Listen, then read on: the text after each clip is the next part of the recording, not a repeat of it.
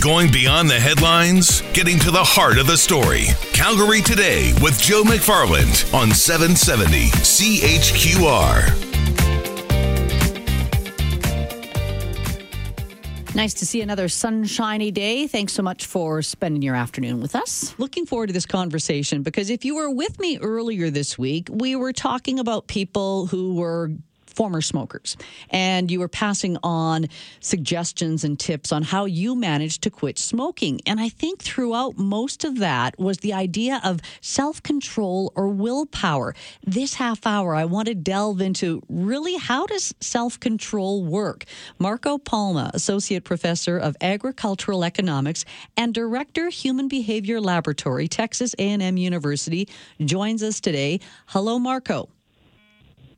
Hi, thanks for having me. Now, we have reached Marco, who is holidaying with his family in Honduras, Central America. So bear with us for the phone line. But I thought this was such a good topic. I wanted to reach him wherever he was. Marco, can we interchange willpower and self-control? Are they similar things?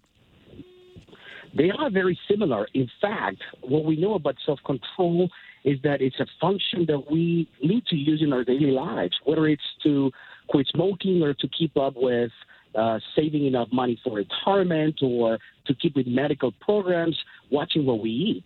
I think that the most important issue that has come up in terms of self-control is that one act of self-control initially might affect our subsequent self-control in the future. This is quite significant, and there have been two main theories. One of them states that the more we use self-control initially, it's like a snowball, that it gets bigger and bigger as it rolls down the hill. And so that's really great news. The more you use it, the better you get at it. But there's also another current of research that states that self-control is like a battery. And that once you use up the resources of the battery, you burn out. And for decades, we've been pondering which of these two theories that have contradictory results is true. And our research showed that both of them are correct. In other words, if you use some initial self-control and build momentum and traction, that increases your motivation to keep doing so in exercising self-control. But if you overdo it, then that might actually affect you negatively, and you won't be able to exercise self-control later during the day. So a perfect example would be if you go to the gym in the morning and you work out mildly, that might help you through the day to stay engaged and keep using that self-control ability. But if you go for 2 hours and go too long, maybe you're burned out. And this explains why, at the end of the day, during dinner, we might say, it's okay for me to eat an extra piece of chocolate and I have another dessert because I deserve it. After all, I worked out very hard this morning. So your battery is wearing down there because you used it too much earlier in the day. I want to give my listeners some tools to build up their self-control because some people just say, oh, I've got no self-control, I've got no willpower. And I want to go into, well, your human behavior laboratory, how were you able to really look at how self-control works? Well, there were two very important issues that we were able to measure. We were using neurophysiological measures, and the first thing we used was an eye tracking device to see how people were doing in terms of an initial self-control task, something that required the exertion of self-control. And what we did is that we changed the amount of time that people had to spend doing this, and then we observed how they exercise self-control in another completely different thing in a secondary task. And in the secondary task, we measured their brain activity, particularly in the prefrontal cortex, and we saw how people were driven in the second stage to purchase something that they were not looking for. And their task was to either conserve a $5 cash endowment, or to purchase something sort of like an impulse buying because it was something they were not looking for. And what we found was that when people had some initial small acts of self-control, they were more able to exercise self-control in the future, and this pattern was shown in the prefrontal cortex. Now, when people overdid it and burned out that battery, what happened was that they had a drive to purchase these products, and they were not able to exercise self-control, and this activity was picked up in their brains. It really sounds like you've got to do this in small amounts. Is that what I'm taking from this? Yes, that's absolutely right. If we set unrealistic goals and they're too big, we lose a lot of motivation because very quickly we find this is too hard, it's difficult to do, and then we give up.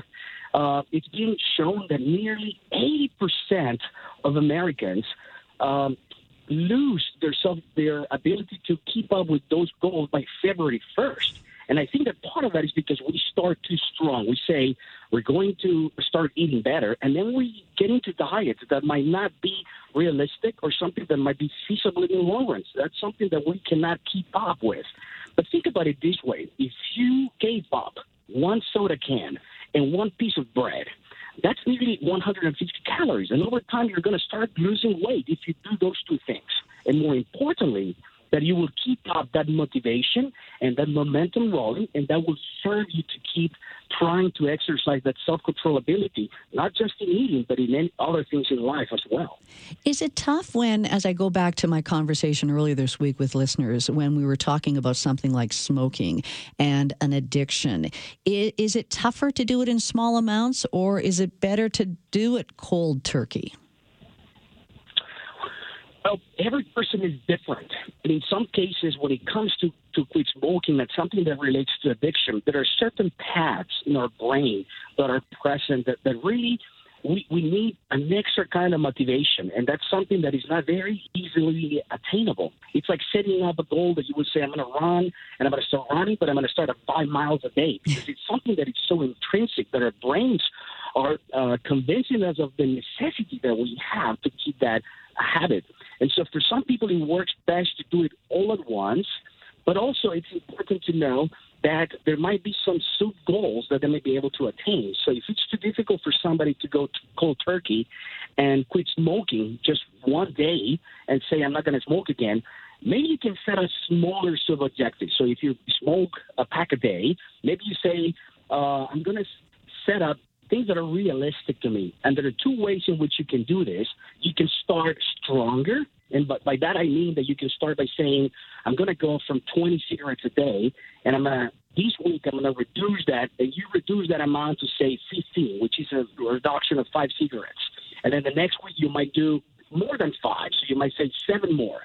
Or you can start the other way around and say, I'm going to start by reducing the amount by 4 cigarettes, and then try to progressively make that something that will help you keep that momentum and that motivation and say, I can do this.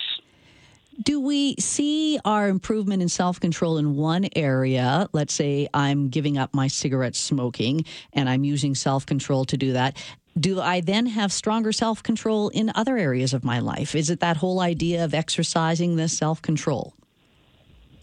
Absolutely. And some recent work by Ben Hauser and some of his colleagues have shown that some individuals who routinely exercise acts of self-control by containing themselves, of not drinking too much alcohol, he has shown that some of these individuals are more able to exercise self-control in other things in life as well. Enjoy your time with your family in Honduras, Marco. I thank you very much for having me. Happy New Year. Marco Palma, Associate Professor of Agricultural Economics and Director, Human Behavior Laboratory, Texas A&M University. And now I want to throw it over to you, 403-974-8255. Earlier this week, you guys had such great suggestions when it came to quitting smoking. But I really think we have shifted our approach to making changes in our life. And it's always big changes. But you have these little changes that will lead to some big results. And I think there's probably a number of you out there who can attest to this. Because what did Marco say? 80% of Americans, so you could probably say similar here in Canada, that by February, whatever they tried to change in January was out the window. And we are making such a huge shift as opposed to saying, okay, what can I do slowly? Even if you were listening to Rob earlier today, a great interview with Gary Taubes.